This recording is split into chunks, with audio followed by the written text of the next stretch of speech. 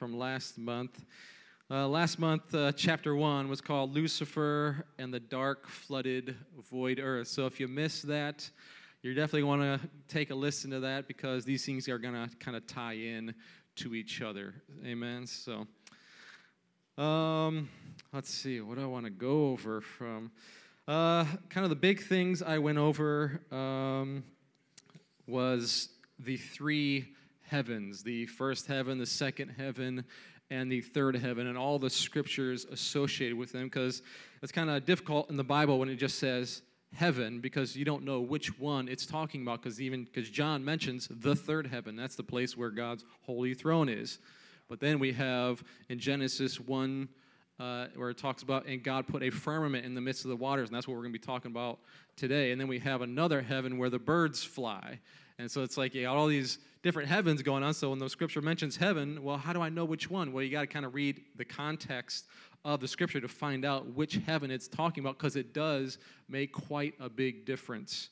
So last month I went over the three different heavens and all the scriptures and how to kind of differentiate them from each other.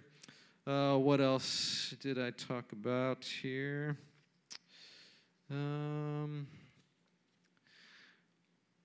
Kind of the rise and fall of Lucifer, how we found in Genesis 1:2 that the earth is in a flooded, judged state. I do not consider the Genesis 1 creation account to be like 6,000 years ago, and that's the time when God created everything. Because otherwise, what has God been doing for the last eons and eons and eons? Twiddling his thumb in the darkness, not doing anything? Well, that doesn't sound like the God that you and I serve, right? He's been doing things. Plus, we also mentioned where did Lucifer fit into all this? You know, God makes all the things in the earth and remakes things, and then he makes man, and all of a sudden we see Lucifer in the garden tempting Adam and Eve. Well, when did Lucifer's fall occur? When did the third of the angels' fall occur? And how did that happen? Well, I kind of tie into the fall of Lucifer with why we see Genesis 1:2 in the flooded judged state that we see it in, how the light has become darkness, how the earth is without form and void, because we read, I don't have time to go through it, but I think it was in Isaiah or Psalms, one of those, where it talks about God did not create the earth formless and void, yet here we have the earth in a voided state, right? So anyways, to kind of recap from last month, listen to that just to kind of get a hold of what we're going to be talking about today, because we're just going to kind of keep reading on in Genesis, because things are going to get a lot more interesting. Yeah, it'll be on the podcast on the website if you want to check out the last message. So, all right, so we're going to get, let's see. Got my laptop here. I should probably keep my Bible app open here and ready. Now I got all these things up here to. yeah. No crying for me. Not tonight, I hope.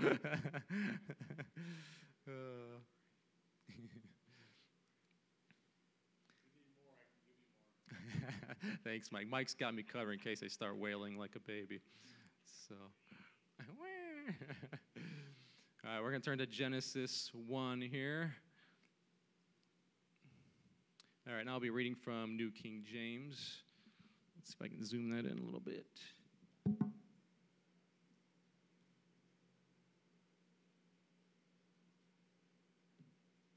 know how to do it here. All right. So, Genesis 1. All right, so just recap beginning. God created the heavens and the earth. Again, we don't know how long ago this space was. A lot of people think it's 6,000 years, but then we run into some issues of where it talks about in God's fierce anger, he destroyed the cities and the nations before man was on the earth, before birds were flying. You think, well, when was that? Well, I tie this into when Lucifer was reigning on the earth, because it talks about when he tried to ascend into heaven above the clouds to overthrow God. Well, to ascend above the clouds and up to the throne, to the mount of God, where was he coming from? He was coming from earth, which is why he got sent back down to earth, which is why we find him in the garden.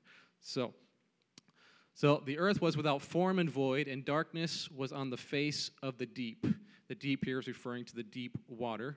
And the Spirit of God was hovering over the face of the waters.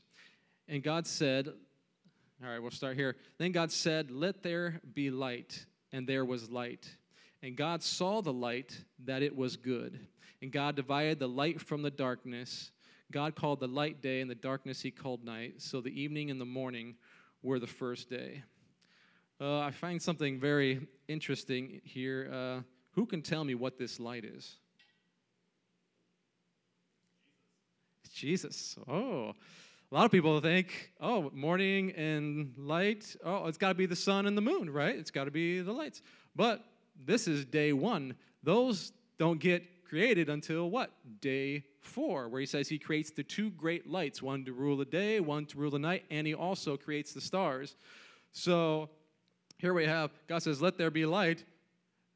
You know, for a long time, I had no clue what he was talking about. And so God, it's been a question on my mind for a while, like, Lord, what is this light? Well, God gave me a revelation today in Scripture of what it actually is. So I'm probably just going to try to find that and jump to it because it's a little further down in my notes. I need to get organized here. All right. I know, I should have numbered all these pages, shouldn't I? Let's see, I believe.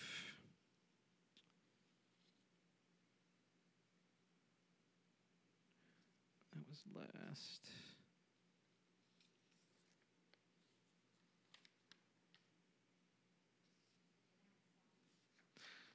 The Psalms one.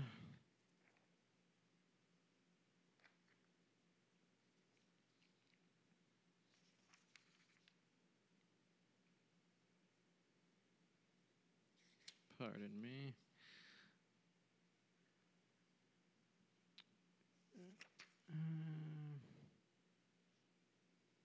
It's got to be here.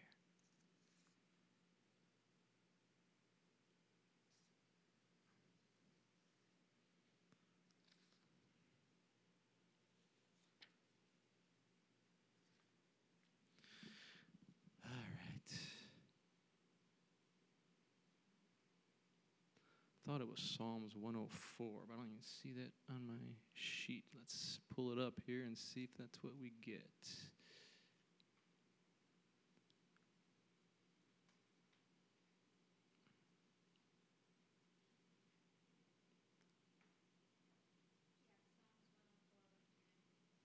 All right. I don't know why I don't have that on my sheet here, but all right, Psalms 104. All right. What's very interesting about this is this actually correlates very well with day 1, 2, and 3 of creation in chronological order. It says, "Bless the Lord, O my soul. O Lord my God, you are very great. You are clothed with honor and majesty, who cover yourself with light as with a garment, who stretch out the heavens like a curtain. He lays the beams of his upper chambers in the waters, who makes the clouds in his chariot, who walks on the wings of the wind, who makes his angel spirits his ministering flame of fire." So we'll find, day 1, right? God says, "Let there be light." And then we see here, it talks about how in verse 2 it says, "Who covers himself with light like a garment." And then we have day 2, it says, talks about God making the firmament and how he stretches that out.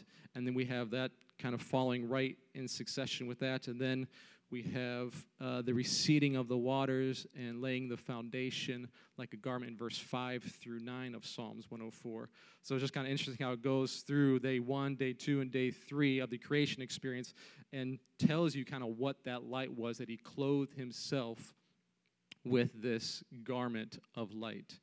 So I thought that was pretty cool. I've been searching to find out what this light was for a long time, and God showed me this morning, so I was happy to see that. So, all right. back to Genesis 1 here. All right, and God saw the light, and that it was good. God divided the light from the darkness, and called the light day, and darkness he called night, so evening and morning were the first day. All right, this is kind of, we're going to get into verse 6 here of Genesis 1, kind of get the main meat and potatoes of what we're going to be talking about mostly tonight. It's going to be the firmament. Who here has heard of the word, the firmament? All right, who thinks they have an understanding of what the firmament means? Because it's kind of an old term that we don't use today. So if you look in a lot of Bibles, this is blowing out pretty good here. Look at a lot of the Bibles today, you see the word expanse. You'll see vault, dome. Most of the Bibles and interpretations today use the word expanse. So I'm going to get into the firmament, looking at the Hebrew word of what it is and what it meant back then and still does today. All right. Definitely should have numbered these pages. I need a reset here.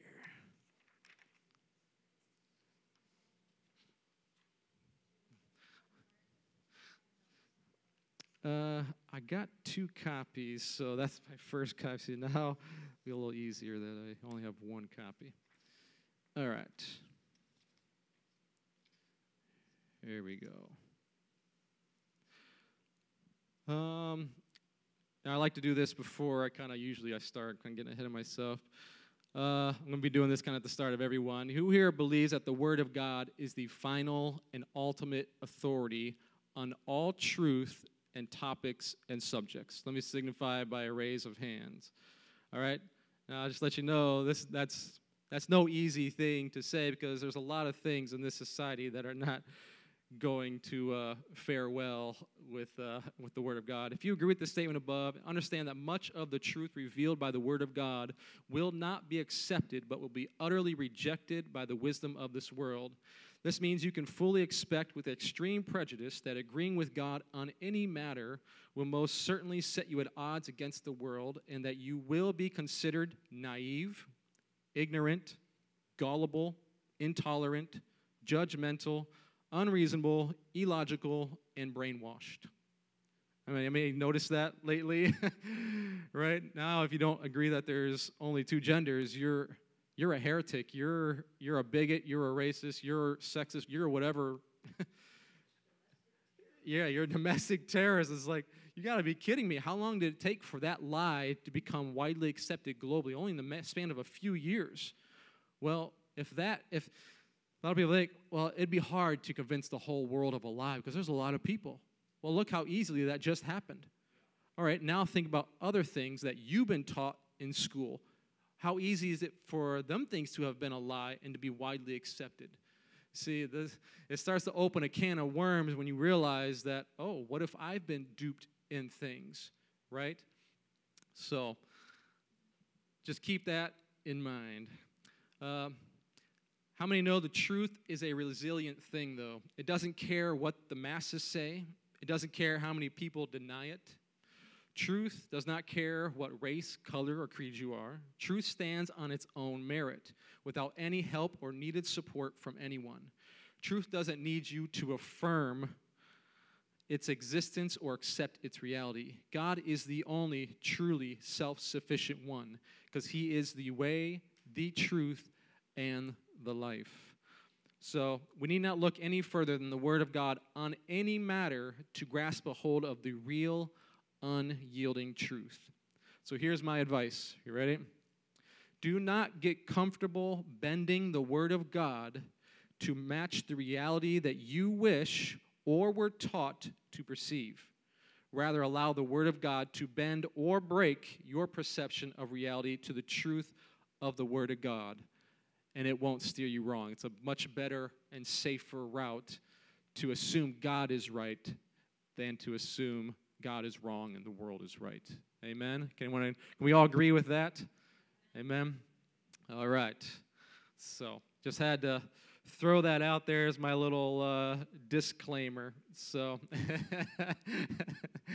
because what I'm going to be getting into, of course, is controversial, just like anything of the Word of God is controversial these days. I mean, in the last days, God said they're going to call truth false, and it's called the false truth. That's just what it is. So we're starting to see that at a whole new scale than what we've seen it before. So, all right, so verse 6, I'm going to read here. It says, "Then God said, let there be a firmament in the midst of the waters." Now, again, what waters they talking about? He's talking about the flooded earth that we see in the verse before, deep water. And we look at we'll find other scriptures that talks about deep waters that are over the mountains, just kind of like the days of Noah, but even greater. And I can probably explain why it's even greater flood than Noah's time.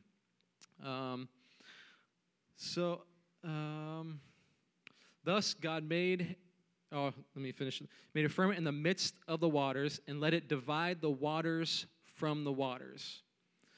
Thus God made the firmament and divided the waters which were under the firmament from the waters which were above the firmament, and it was so. And God called the firmament heaven. So the evening and the morning were the second day. Something interesting to note here is that we see God creating a heaven. Whereas in Genesis 1, guess what? God created the heavens and the earth. What he's actually referring to is that God created the first heaven and the third heaven in Genesis 1:1. But we see in this that he creates a new heaven and he sticks it in the middle of these waters and calls that a heaven.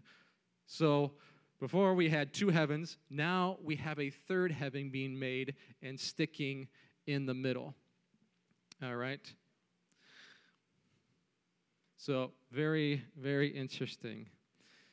All right, verse 9, "Then God said, let the waters under the heavens be gathered together into one place."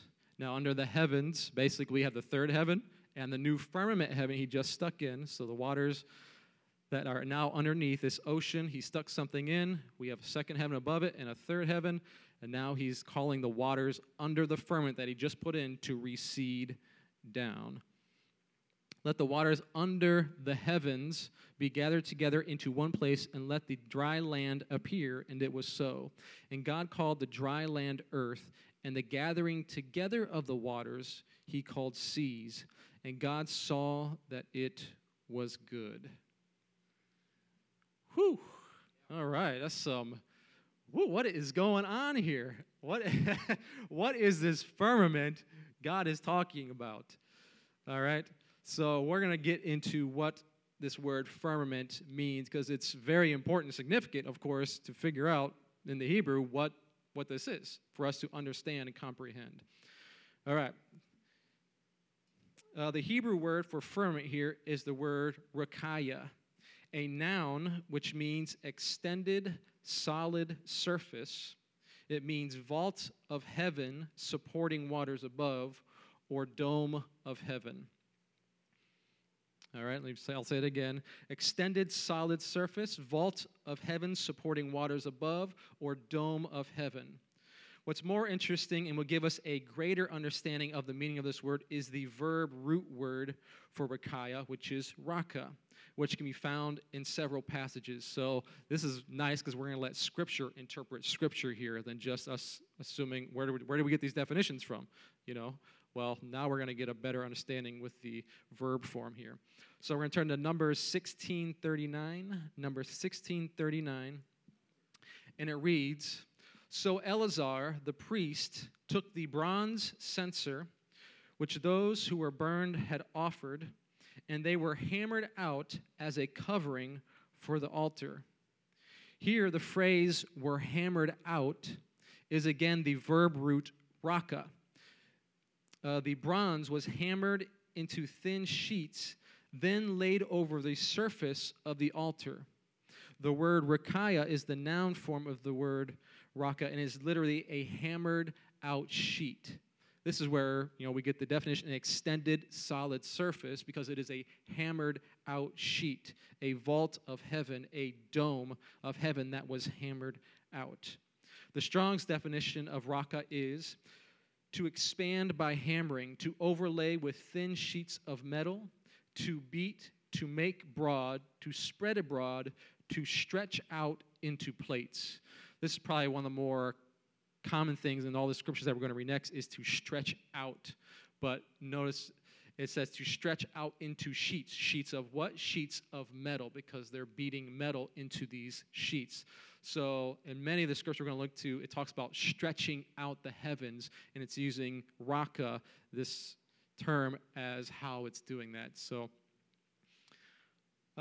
we have another scripture, so it's not just one in Numbers. We have Isaiah 40:19, and it says, "The idol, a workman cast it, and a goldsmith overlays it with gold, and casts for it silver chains." The word overlay is the verb root raka again. Raka is the process of hammering out a piece of gold or other metal into thin plates, which was then applied to a carved or molten image. Okay? So, now the other scriptures I'm about to read will finally make sense, and we have an understanding of what God meant by them. I always thought God just spoke everything to existence, but scriptures tell us another story. The real reason why God actually had to rest on the seventh day. All right. So I'll read two scriptures, then I'm going to do the demonstration so you can visually see what raka is, what the firmament is. Got my stuff up here. I'm ready to go. All right, so Psalms 19:1.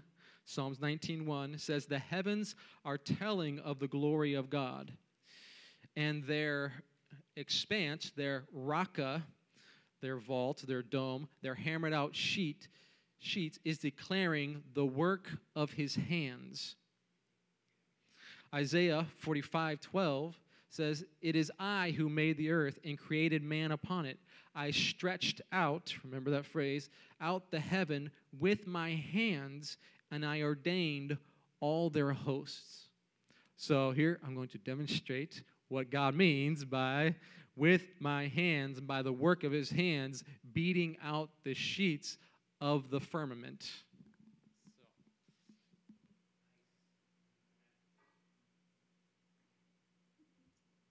Got my trusty mallet here.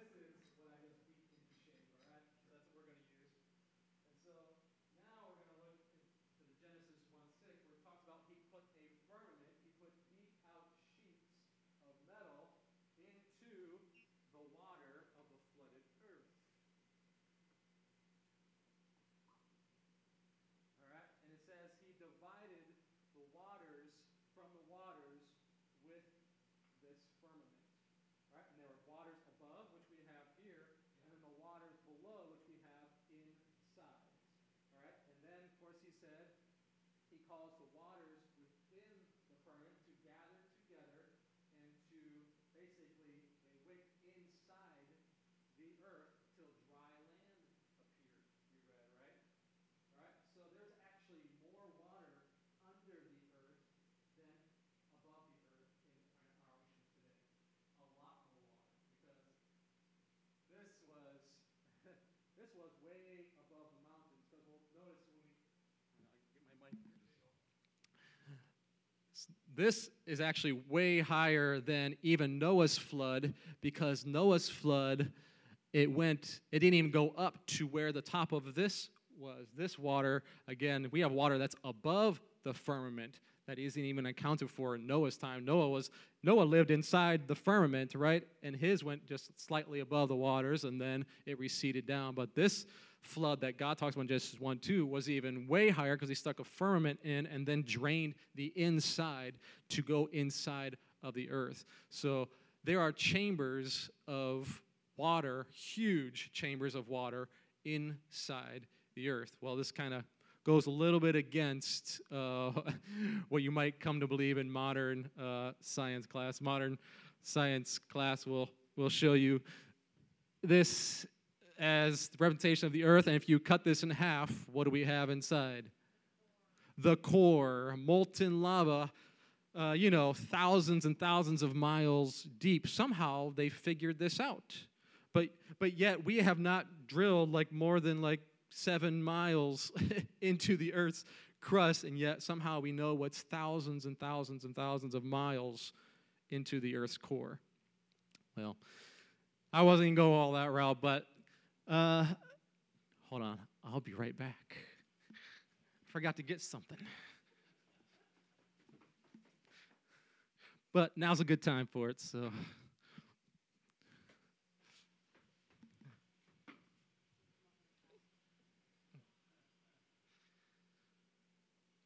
All right. Here we have we're going to call it a footstool. All right. Because, well, when it comes to the shape of the earth, the Bible is very explicit into what it looks. It gives quite a few scriptures on what it is.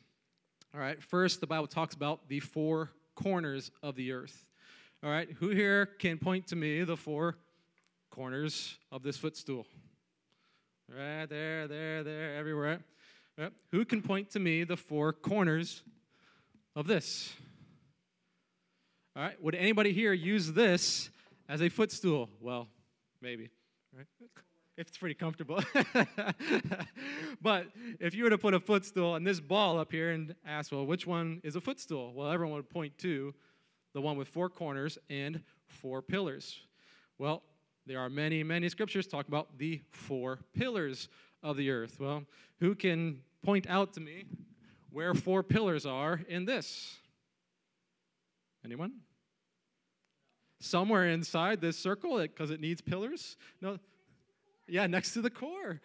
I don't think circles need pillars. They kind of gain their structural strength from being a circle, right? That is, they don't need pillars.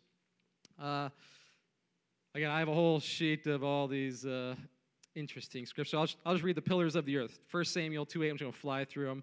He raises the poor from the dust and lifts the beggar from the ash heap to set them among the princes and make them inherit the throne of glory. For the pillars of the earth are the Lord's, and he has set the world upon them. Job 9:6, he shakes the earth out of its place and its pillars tremble. Psalm 75:3, the earth and all its inhabitants are dissolved. I set up the pillars firmly. All right, we have scriptures for the 4 corners of the earth. Isaiah 11:12, he will set up a banner for the nations and will assemble the outcasts of Israel and gather together the dispersed of Judah from the 4 corners of the earth. Revelation 7:1, after these things I saw the 4 angels standing at the 4 corners of the earth, holding the 4 winds of the earth, that the wind should not blow on the earth or the sea or any tree. Revelations 28, and I will go out to deceive the nations which are in the 4 corners of the earth, Gog and Magog, to gather them together to battle, whose number is as the sand of the sea. All right, we have borders of the earth. Psalm 74:17, you have set all the borders of the earth. You have made summer and winter. Well, I don't know about you, but I don't see a border to this. right? It's continuous. It's a circle. It's meant to be an never-ending circle, right?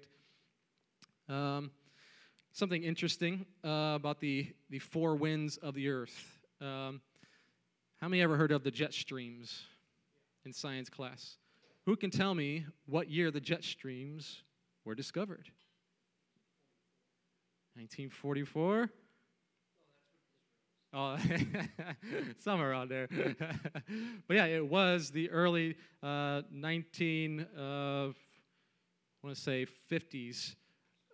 during one of the world wars, when a Japanese scientist who was studying put a hot air balloon, right, and discovered these four jet streams that were above the earth, because previously man hadn't flown before. We had no idea, and we discovered these in World War II because our bombers would fly one way, an extra couple hundred miles in one jet stream, but then going in a different jet stream, they'd meet resistance. So it was a huge issue if you're thinking that you can go 1,000 miles in a bomber but only go 700 miles. You might be crashing into the sea, right? So it was discovered during World War II about this, and they started to use these jet streams to the advantage. And then later we find out that there's four of them. Well, in Scripture we find that there are four winds, and I have 1, 2, 3, 4, 5, 6, 7, 8, 9 scriptures talking about the four winds of the earth that weren't discovered until the 1950s. So real science affirms the Word of God.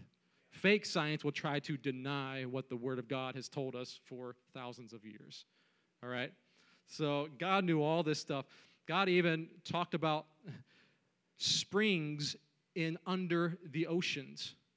Well, when was that discovered? That wasn't discovered until we had those, everybody's seen those metal suits with that big hose in the old day, and they were scuba diving and walking on this. Well, no, it wasn't even then. It was later when they had vehicle craft that were going down and monitoring the temperatures, and all of a sudden it spikes up to like 400 degrees, and they're thinking, how is it 400 degrees under, maybe it's a volcano, and found out it was a spring of water, and they're thinking, a spring of water? Who would have thought such a thing? Because for a long time, that was never believed that waters were under the earth's crust, that there were rivers and chambers and compartments of hot water under the earth. But the Bible talks about this. Let's see, do I have that reference? Nope, I don't have that one, but it's definitely in there. It talks about the springs coming out, the hot springs coming from the ocean floor. And it's like, God knew this stuff years and years in advance before any man was ever going to go explore the ocean floor. He knew. All right. Something else I'll quickly talk about. How we talk about God says that the earth would not move, that it does not move. All right, I got 4 scriptures here. It says, "Tremble before him, all the earth. The world also is firmly established. It shall not move." Psalms 104:5 says, "Who laid the foundations of the earth so that it should not be moved forever." It's pretty absolute there.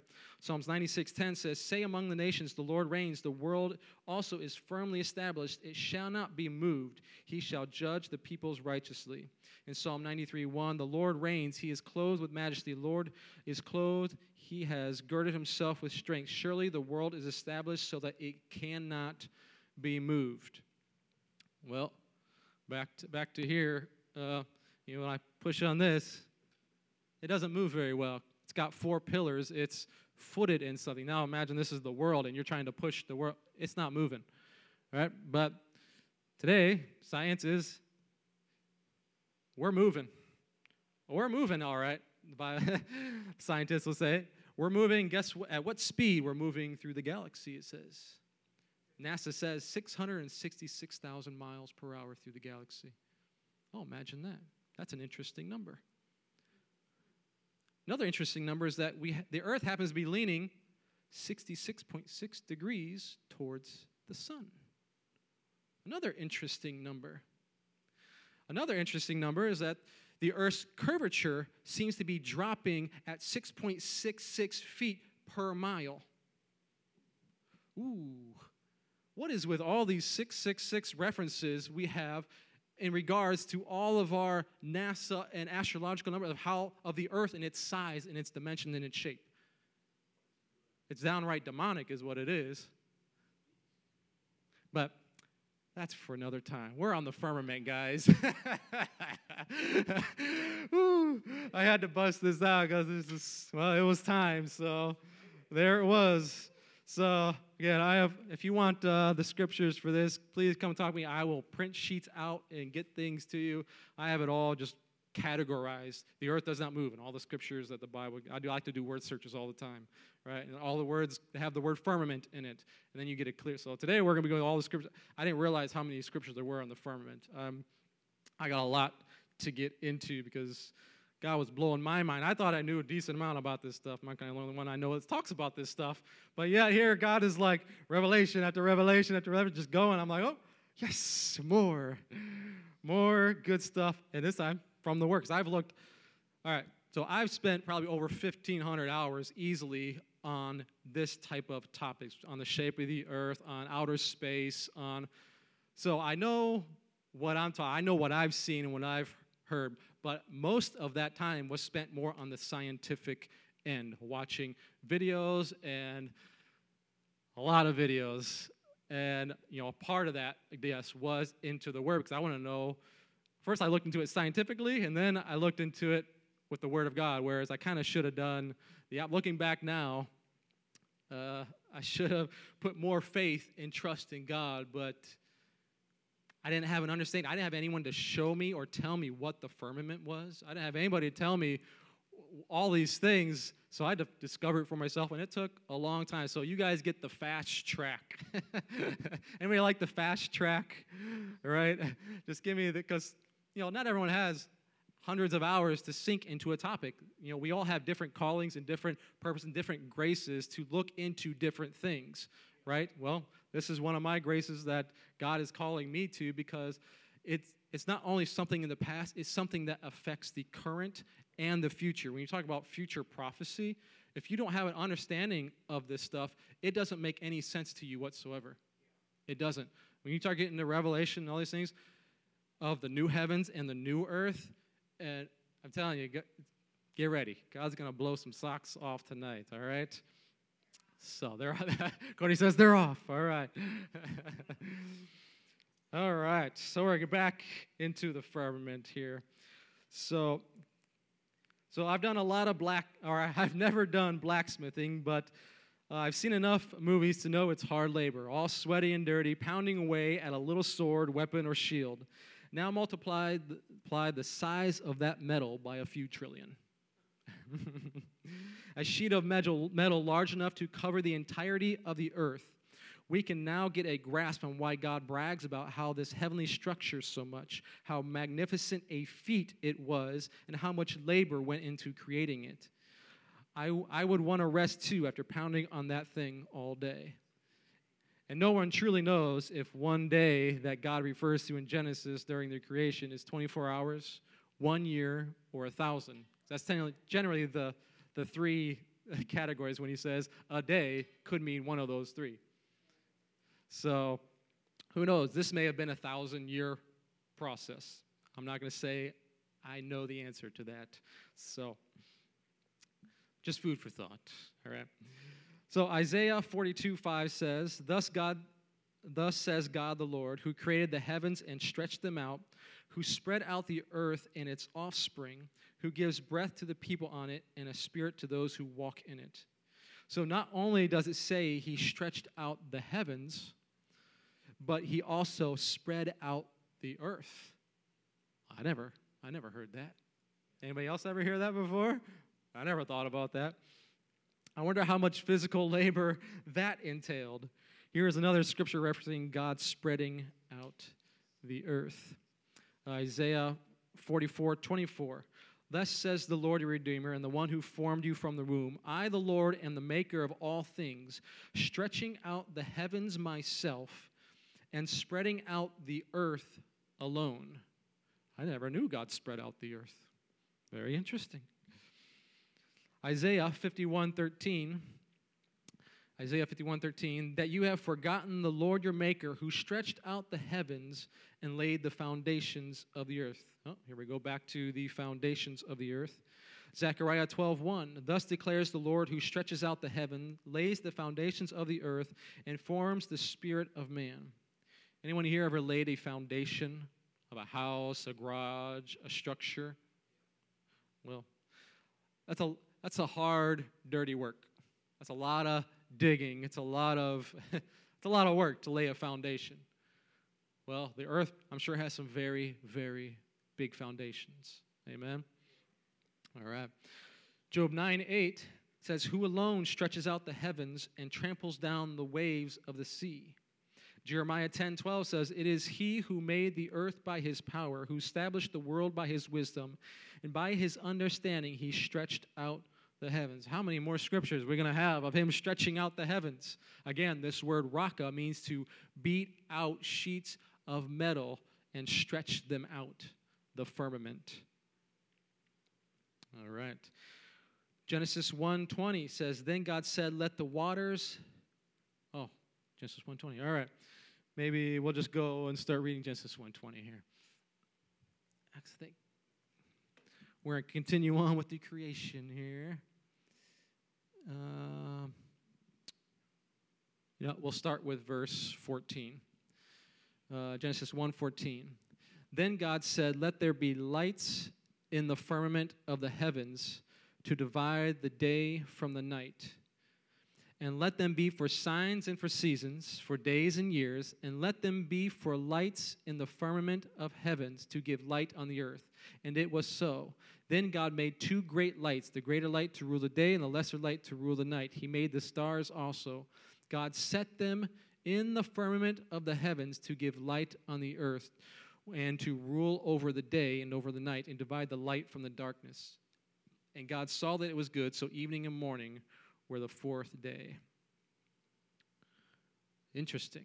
All right. So he makes the sun and the moon and stars. Where does he place them?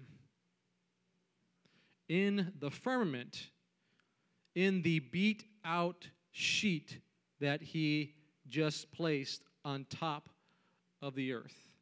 And he places the sun and the moon and the stars in this firmament. This is what we call the second heaven. The heavens and the stars, it's the second heaven, right? It is the firmament. Well, this doesn't jive very well, again, with modern science, who says the sun is 93 million miles away, and that the moon is how many hundreds of, 250,000 miles away, when God says he placed them within the firmament. You realize kind of how ridiculous this is when you realize, what is this? Remember, this is the waters he divided, right? What's above the firmament, according to Scripture? We have the water. Water. You ever read any science class where there's an ocean as the sky? You think, oh, well, that's clouds, and that's the expanse of the atmosphere. Nope, not so. So we're going to get, we got more scriptures to get into, because he never said, you'll find in Scripture, he never did anything with this. He left it. But we'll get into some things here. So it's going to get good. All right. Let's see.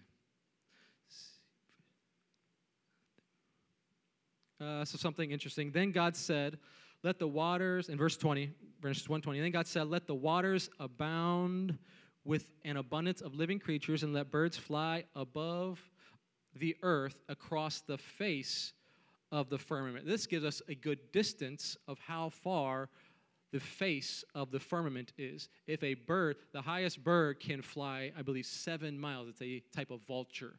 And it can fly 7 miles. Well, how many know we got commercial planes that can fly higher than that? We've got air balloons that we've sent up there, and they can reach quite a few miles up there too.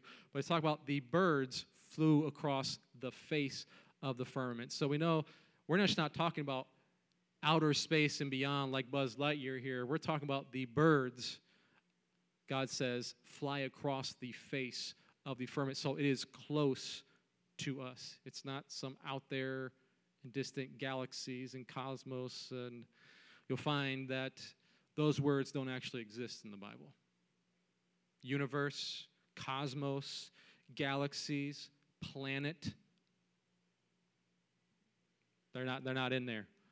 Those are man's ideologies to match up with what someone else's doctrine was. And then we started to put that into our interpretations as reality, because that's how we perceived it all to be, because we did not understand the ancients' way. We thought we knew better than what God did and what God told, Moses and all these people who, guess what? They didn't need an interpreter. They didn't need to transform this language into something of their own so that they could get a grasp and understanding. God spoke to them in their language so that they could plainly understand, and then they relayed that to us. So anybody ever looked at what history has thought the shape of the earth and all that to be for the last 6,000 years? I can tell you it doesn't look like what it looks like today. That all changed, 400 or 500 years ago. Anybody ever seen pictures? Anybody ever taught in school, like, ancient history of what this stuff looked like? Anybody? No? Flat, with a dome, with waters above, with the stars, the sun, and the moon within or under the firmament. That is what it's been, not just in Jewish culture. Understand this. This has been in every single culture, from the Egyptians to the Aztecs, to the Babylonians, to the Mesopotamians, to the Jews. Every culture adopted that concept of a flat earth with four pillars. I mean, what are the odds that these nations spread across the globe all would have a coherent, universal picture of the biblical view of the earth? What are the odds of that?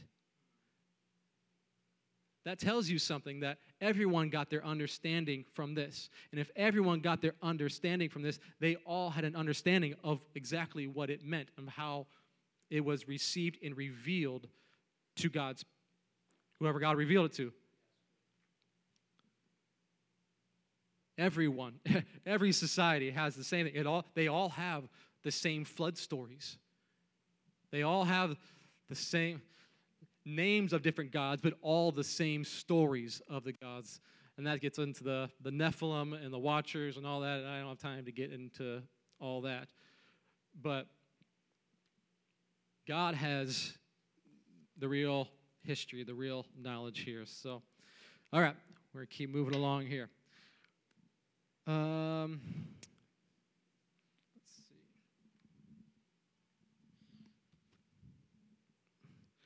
See where I left off here. All right, we're starting to get the picture. When God creates and makes things, he not only speaks, but he puts action behind his words and performs the necessary duties and tasks. Much like love or faith, it's not enough to just say you love somebody or say I have faith in something. You have to put action behind those words. God was literally building the structure of the great firmament, spreading out the earth, and digging and pouring foundations. Now we know why, or now we know where Jesus got his carpentry skills.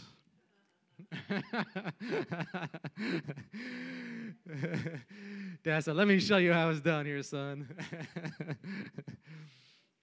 Oh. Good stuff, good stuff. All right, Psalms 104.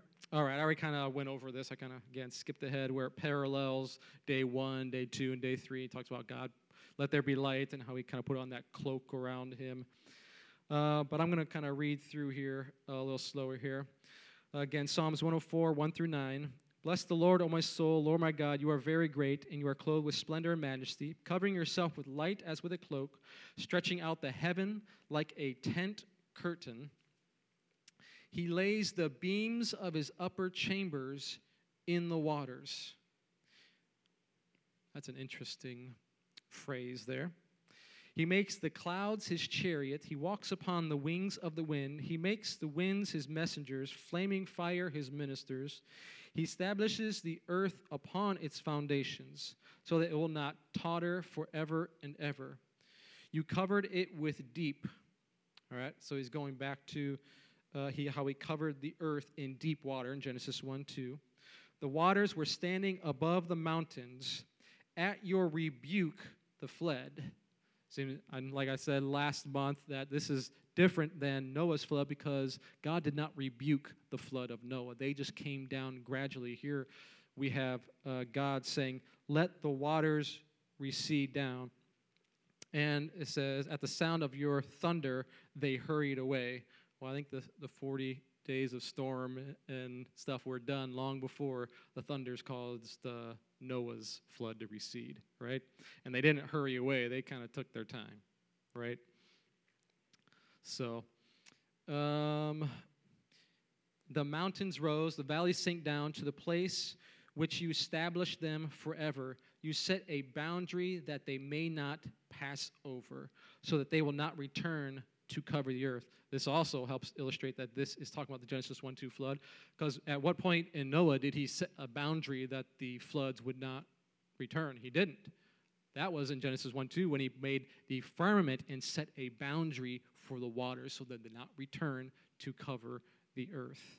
So all these little things you miss out, right? When it's like you just don't know any better to look into these things. So, but there's nuggets. There's lots and lots of nuggets in the Word of God. So, all right, we're going to turn to Amos. We're going to get into the beams in his upper chambers in the waters later, so be ready for that. So, but Amos 9:6 says, let's see.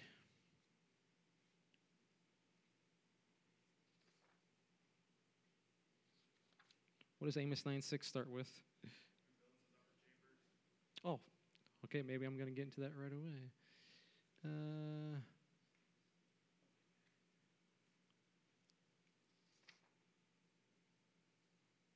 Maybe that is it. All right. No, that's not. Oh, these papers, man. All right, Courtney's going to help me out here. I know, she's got it on her phone. Good thing I emailed this. But here, if you want to pull my email up on my laptop, that'll probably be a little easier for me than these papers are messing me. Thank you, ma'am. All right. Amos 9:6. It says, the one who builds his upper chambers in the heavens and has founded his vaulted dome over the earth. He who calls for the waters of the sea and pours them out on the face of the earth. The Lord is his name.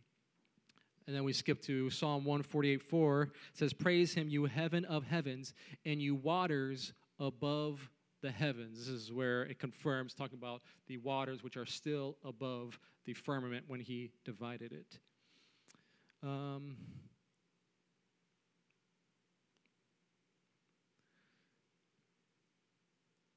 Yeah, we're going to keep going here. And Ezekiel, again, I'll get back to the chambers a little later here.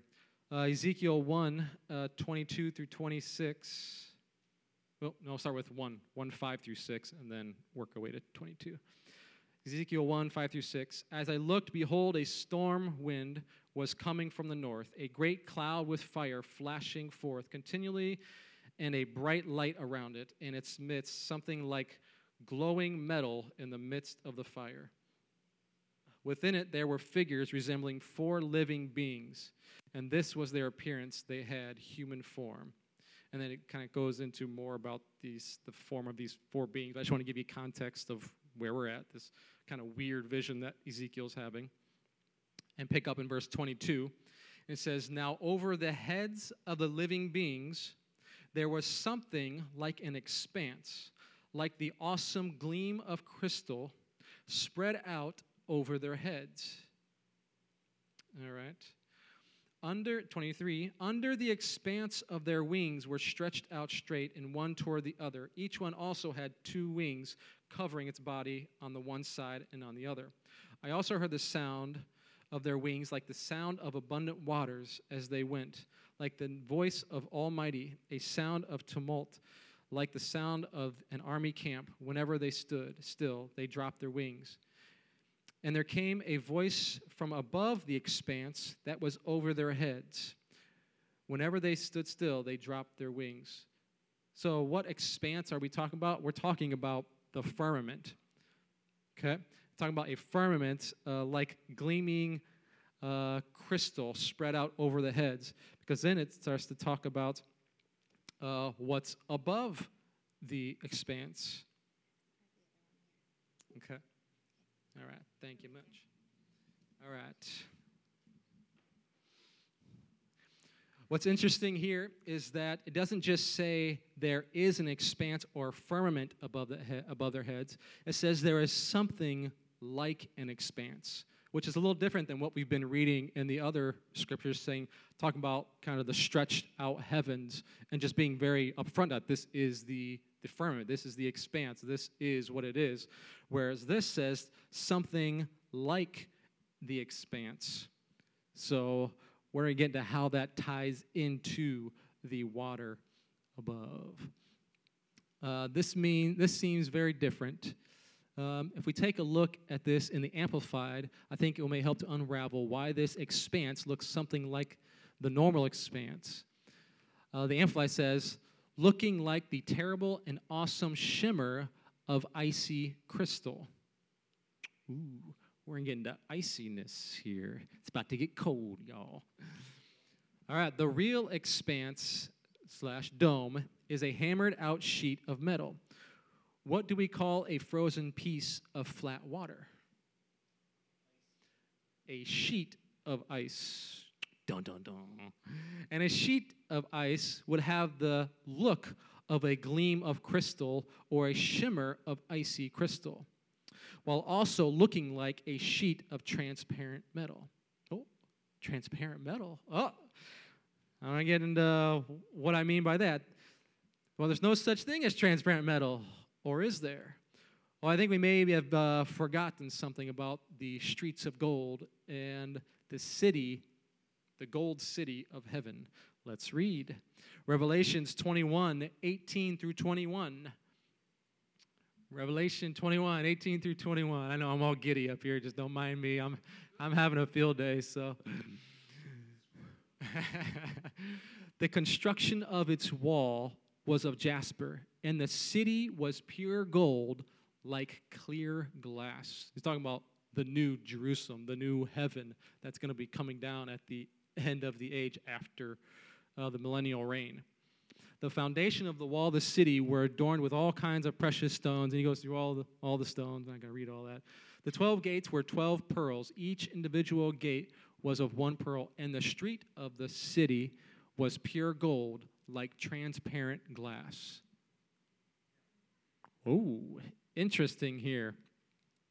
I believe the firmament to be made of God's pure gold like transparent glass. Crystals are the hardest substance we know of on the earth. However, like glass, you cannot beat on it and hammer it out without it shattering. Why? Because it's not malleable. We get that term malletable because you take a mallet and you beat it and you can shape it, right? Gold is malletable, whereas crystal or glass or things like that would shatter if you beat them out.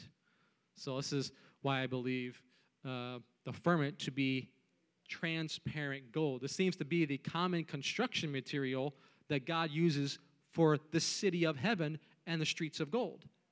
Why not, if it's fine enough for his city, which is 1,500 miles long, by 1,500 miles this way, and by 1,500 miles tall, surely it's suitable for the firmament. Ooh, we're getting good stuff here tonight, amen? All right. Let's see. So the highest form of refining gold from men's knowledge is 24K, and it's not transparent. But let's not dare try to say God is not capable of refining gold to a higher quality and purity than us. That is able to render it transparent. I think that would be grossly arrogant on our part. God's got the 100K karat gold, and we got the 24K, okay? I think that's more so what's going on here. God's got the good stuff, right? We just haven't quite figured out how to get gold transparent yet. So, someday maybe. All right. So we already know that the metallic firmament is holding up an entire ocean of water. What we haven't really considered is whether or not this ocean is in a frozen form now or a liquid. Well, who can tell me what happens to the temperature as you climb higher into the sky? Ooh, it gets cold. Well, how cold does it get? I see. What's cooler than being cool? Ice cold. So, fun fact, generally temperatures at cruising altitudes for commercial aircraft range from minus 56 degrees Celsius to minus 76 degrees Celsius, with temperatures rarely dropping lower than this. It's pretty cold up there, right? Very freezing cold. Well, if this water stayed up there long enough to where it eventually froze, I believe, all of it. And we're going to see this in Scripture. Pretty interesting. The Scripture gives us another reference to what is being revealed to Ezekiel. Revelations 4:6 says, "And before the throne there was a sea of glass like unto crystal." Sound familiar? "And in the midst of the throne and round about the throne were 4 beasts full of eyes before and behind." Notice it doesn't say of crystal, just like Ezekiel says like crystal. A little difference. What's also interesting and worth noting is that it actually calls it a sea. So we have a sea of something that's like a crystal. Well, you freeze water, what's it look like? It's going to look like a sea of crystal, but it's not crystal. So just piecing these things together so you start to get a full, complete image of what's really going on. You can really read these scriptures and understand what they're talking about and what they mean by these things. So we're going to turn to Job 37:10. And it says, "From the breath of God, ice is made, and the expanse of the waters is frozen." Here we have Scripture telling us that the expanse, the stretched out heavens, is frozen in Job. Remember, this is when God's like telling Job, you think you know something? Let me tell you. And he starts listing all these things that man can't possibly know about the heavens and the earth and the foundations of, you weren't around during the time, but I was. And he talks about the expanse is frozen right here in Job. Do we have another one? Oh, yes, we got another winner. Job 38:29-30 says, "Out of whose womb has come the ice, and the frost of heaven, who has given it birth? Water becomes like stone and hides itself." Check. "And the surface of the deep is frozen and imprisoned."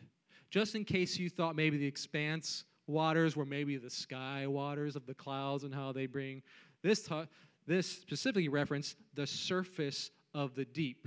Well, there is no surface of the deep when you're talking about the clouds and the atmosphere. Surface of the deep is only, that word deep is only references when floods, right? In Genesis 1:2, the Spirit of the Lord hovered over the face of the deep waters. Every time you see that term, deep waters, it's flood waters, all right? So this gives us a very significant scripture to back up. That's just not talking about water in the atmosphere. That expanse is frozen. I'm talking about the face of the deep water is frozen. Very interesting. Remember in Psalms 104 that God placed the beams of his chambers in the waters. His chambers are in the third heaven. I mean, God's got chambers. His chambers are in the third heaven, his dwelling place. Therefore, the foundation for heaven would be resting on top of the firmament, the second heaven, which is where we see the beams of his chambers being placed. Where? In the waters. but it doesn't make sense to put supporting beam structures in liquid water, does it? No, you don't. You don't do that. But you could place solid beam structures in frozen water. Because the scripture we just read before, where it says water becomes like stone. Because I'm also going to tie this into Revelation, where it talks about the new. Yeah, I'll get into this now. All right. What happens at the end of this age in regards to the heavens and the earth? He says he's going to do what to the current heavens and earth? He's going to burn them. He's going to consume them. Now, he says the earth and the heavens, plural. But, well, which heaven? Again, there's 3 heavens now. Which heavens is he talking about? Is he talking about all 3? Is he talking about 2 of the 3? Is he talking about 1 of the 3? See, because he's going to bring the 3rd heaven and rest it upon the earth as the new Jerusalem. Because guess what? What did Christ say? He's going to prepare a place for us to dwell in for all eternity. Is he going to then burn up the place that he's been preparing for us for eternity? That doesn't make any sense. So we can exclude, guess what, the 3rd heaven from what's going to be consumed and new. He's going to take the 3rd heaven, he's going to consume the earth and melt away the 1st and the 2nd heaven with consuming fire. I believe that the fire is going to melt the ice and cause the 3rd heaven to then be placed down. It's going to melt the gold, first off, and then it's going to melt the ice above, and we're going to see the 3rd heaven placed on the earth. Woo! Pretty interesting stuff here. So, all right, how many liking this so far? Hey, all right. All right. So I'm going to read, what time are we at here? 8:32. What time do we normally end here? 8:32?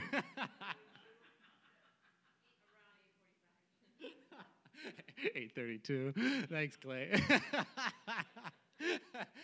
Oh, we got jokes here. We got jokes in the first row. Hey. Yeah, there's definitely going to be a part 2 to this because I'm just still in the firmament stuff. There's more to go. So 2 Peter 3 here, we're going to read.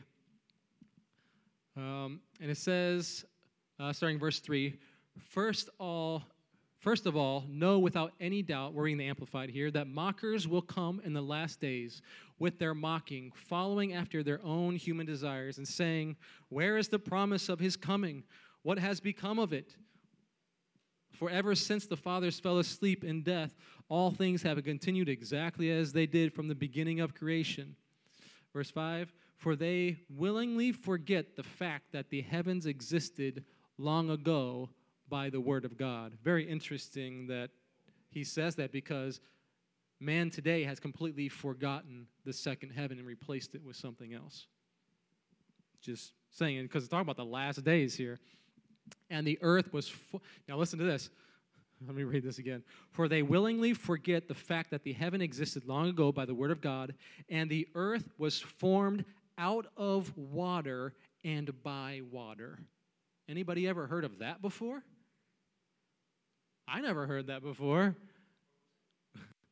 This is 2 Peter 3, verse 5. And the earth was formed out of water and by water, through which the world at that time was destroyed by being flooded with water. This also confirms Genesis 1:2 being the earth was destroyed in 1:2, because when was the earth formed? In the days of creation, right? And it specifically links the earth being destroyed when the earth was being formed out of water. Yes.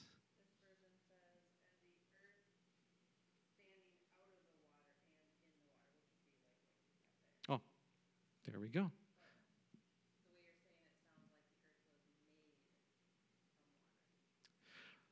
I think it's more of a picture of like, right in Genesis 1:2, we see the earth in a flooded, right, with water. That's really all we see, and the Spirit hovering over the face of the deep.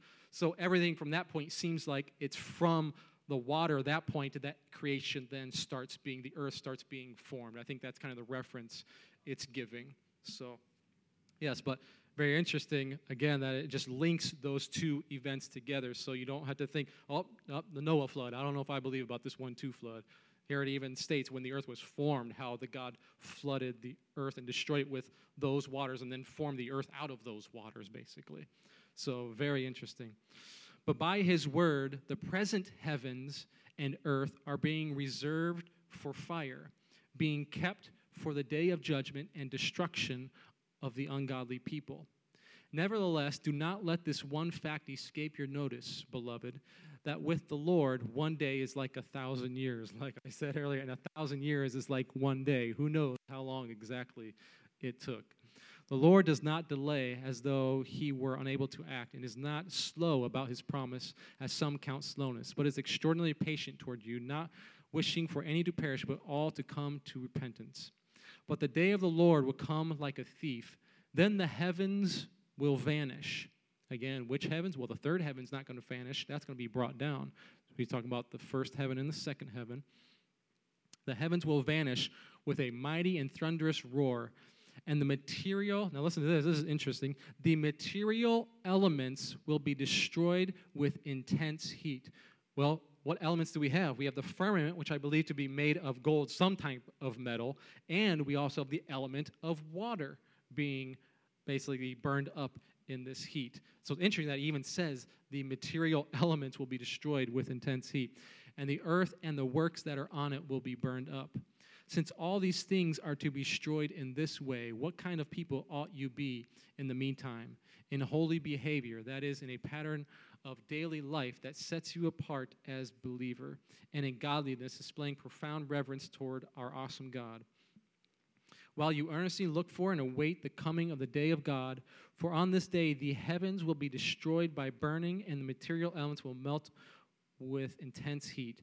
But in accordance with his promise, we expectantly await a new heaven and a new earth in which righteousness dwells. This firmament that we see is not going to make it to the next age. It is a temporary fix.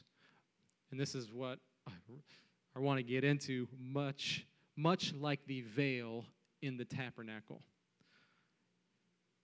So I'm going to link the firmament to a veil, because does anyone think God actually wanted the veil in the first place in the holy temple? Anybody think God wanted that veil there? No. Why did he have the veil there? Because God was holy and man was, and they couldn't, if they interact, they would die, right? The glory of God is so holy and pure that evil cannot be in its presence without it fleeing and dying. You would leave your body, right? That's just how it is. Well, for there to be a separation from the holy place and the Holy of Holies, a separation of the priest of God and the Father God. The whole point of Christ's death, burial, and resurrection was for the purpose of reconciliation, to tear into two the veil that separated us from him. Well, here is something very interesting to consider. Of the 6 days God labored in creating the earth and the heavens, how many of them did God call good?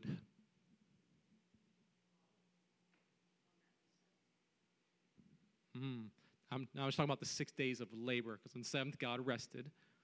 But did you know that there is one day that God did not call good? All the others he called good. But guess what? The day that he placed the firmament, the Spirit is on this, the day he placed the veil between the spirit realm and the natural realm, he did not call good. Whew. I'm feeling that one, Lord. Wow. God did not like putting this firmament in between to separate heaven and earth. It was never meant to be. It is a temporary thing that God will consume, just like he will consume death.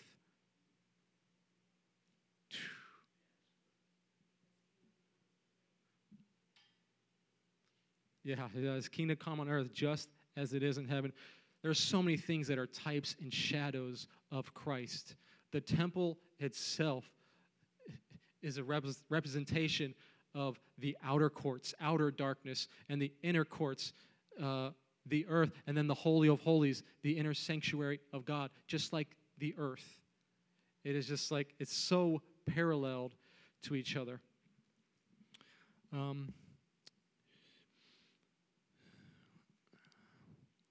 The day he put the firmament into place and divided the realm of heaven and earth. There used to be no divide. But after, okay, so get this. There used to be no divide. Remember in Genesis 1, right? God created the heavens and the earth. He created heaven 1 and heaven 3. But later, after there's this flood and judgment, then he sticks in this firmament. Why did he need to stick in this firmament? Well, do you remember what happened? Remember, Lucifer tried to invade heaven from where? From the earth. He rose above the clouds, ascended above the clouds, to then ascend up into the mount of God. God placed a veil, a barrier between him and Lucifer and us.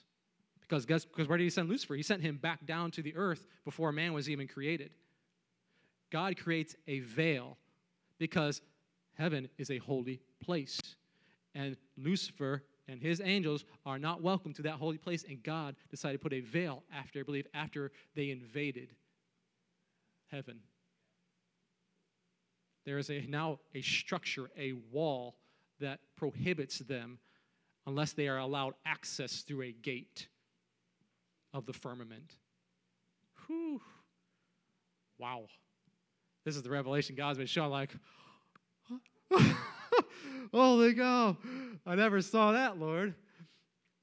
Because the Lord knew that when he created man, that we would hand our dominion over to Lucifer.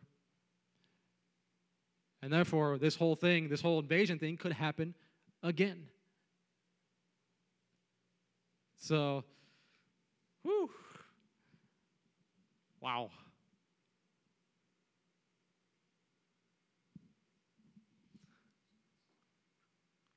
This whole thing with the heaven and the earth and the firmament is all about tearing down that veil, waiting to the time where this thing's going to get burned up. And that barrier, first he took down the spiritual barrier, right, Christ? He made a way with reconciliation spiritually. The second thing is he's going to take down the barrier between the heaven realm and the natural realm, because he's going to bring heaven down to earth. And that second firmament is not going to be there. There's going to be a new heaven. I'm not sure what the new type of heaven is going to be, but it's not going to be a barrier anymore that divides us from God. Amen. Hallelujah. Anybody learn something tonight? God is just like, whoo, all this stuff. I never even saw any of this stuff in Scripture. I mean, even like a day and a half ago, I was just blowing my mind with all this revelation. Like, he's so good.